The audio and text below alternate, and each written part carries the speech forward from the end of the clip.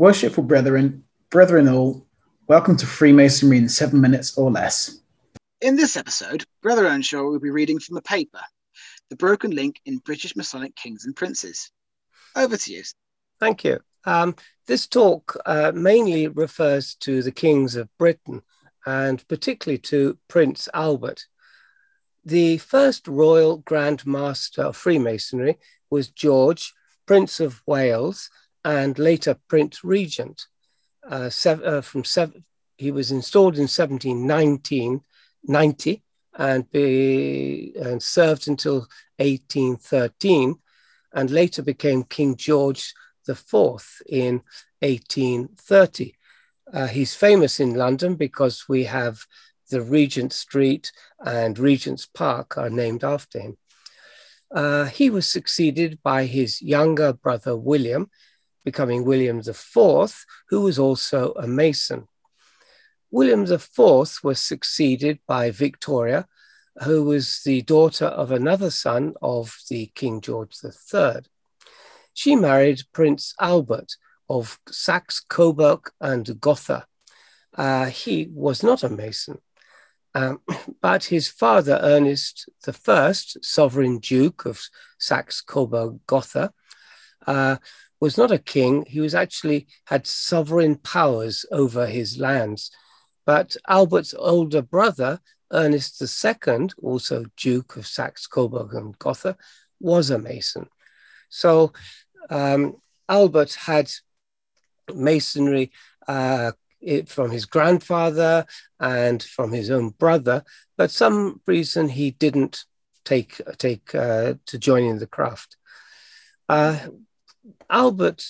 Queen Victoria and her husband Albert, they're actually first cousins. And in the UK, marriage between first cousins is not a problem. And nearly 3% of all marriages are in fact between first cousins. However, in America, it's different because it is still illegal in about half of the US states. Prince Albert died in 1861, and we have etchings from that time showing that Masons used to wear colorful clothes, even up until the 1830s. So perhaps the move to wearing black clothes was done in respect to Queen Victoria's mourning. That makes sense. Yeah. So why didn't Albert join Freemasonry?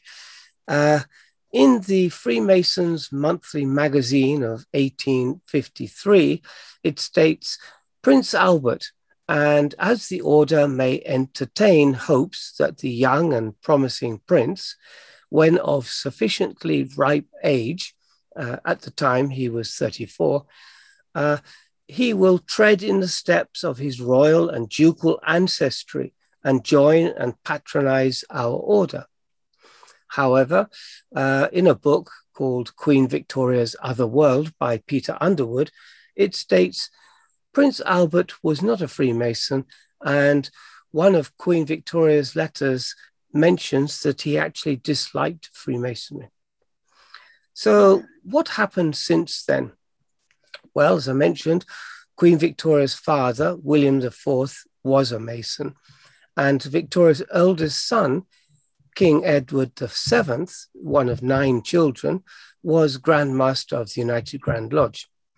However, his son, George V, was not a Mason, neither was his grandson, King Edward VIII.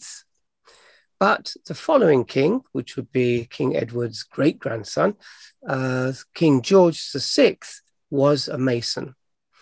King George VI is the father of Queen Elizabeth, who married Philip, Duke of Edinburgh, who is a Mason, though it seems that he is not active in Blue Masonry, though he is active in the fraternity of the Royal Ark Mariner, which has been under the jurisdiction of the Grand Lodge of Mark Master Masons since 1871. And in England, the current Mark Grand Master is Prince Michael of Kent, a first cousin of Elizabeth. this connection of Prince Philip, Duke of Edinburgh, to the Royal Ark Mariner was probably due to his background in the Navy. Continuing from here, Prince Charles is not a Mason, neither are his children, Princes William and Harry. The current Grand Master of the United Grand Lodge is Prince Edward, Duke of Kent, who is also a first cousin to Elizabeth. So in total, 6 kings of Britain and 1 consort, Duke of Edinburgh, have been Masons. Only 3 have not been Masons. The current monarchy shows no inkling of joining Freemasonry, and in the future we may see another lost opportunity to promote the craft with a noble brother at our head. So that is the current situation. Why Prince Albert, with Masonry in his family, did not continue to become a Mason, it's interesting. I'm not sure why. Any ideas? No, I suppose. I'm just trying to think what kind of influences he would have had in his life external to the UK, which would have prevented him from joining the lodge. I suppose it's just a busy chap, busy with the empire.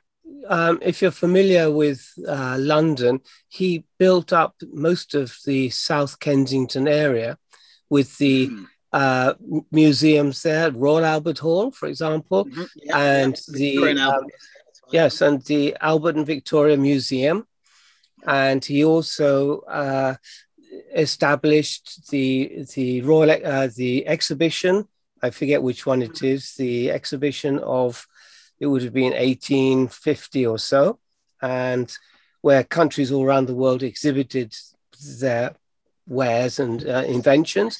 And I believe I'm right in saying that the statue of Prince Albert in front of the Royal Albert Hall actually says that he made a several £1,000s profit from this exhibition, which was something to be proud of, I suppose.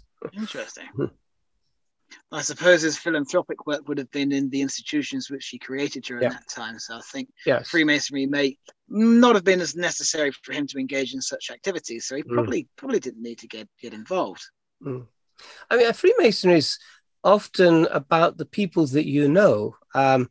So if you know people who give a good impression of Freemasonry, that is quite often a how should I say, a impetus to join the craft. Like my grandfather was an officer at the Grand Lodge of England, United Grand Lodge, and he was very much into Freemasonry, and so that left a strong impression upon me.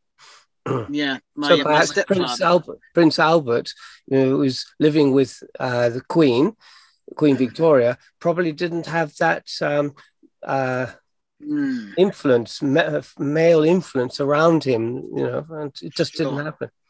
My stepfather's influence was a big reason I joined the lodge. He was a very active community member and charity-minded individual, just a good chap. So that was one of my reasons for joining. So yes, he probably didn't have that around him. Interesting point.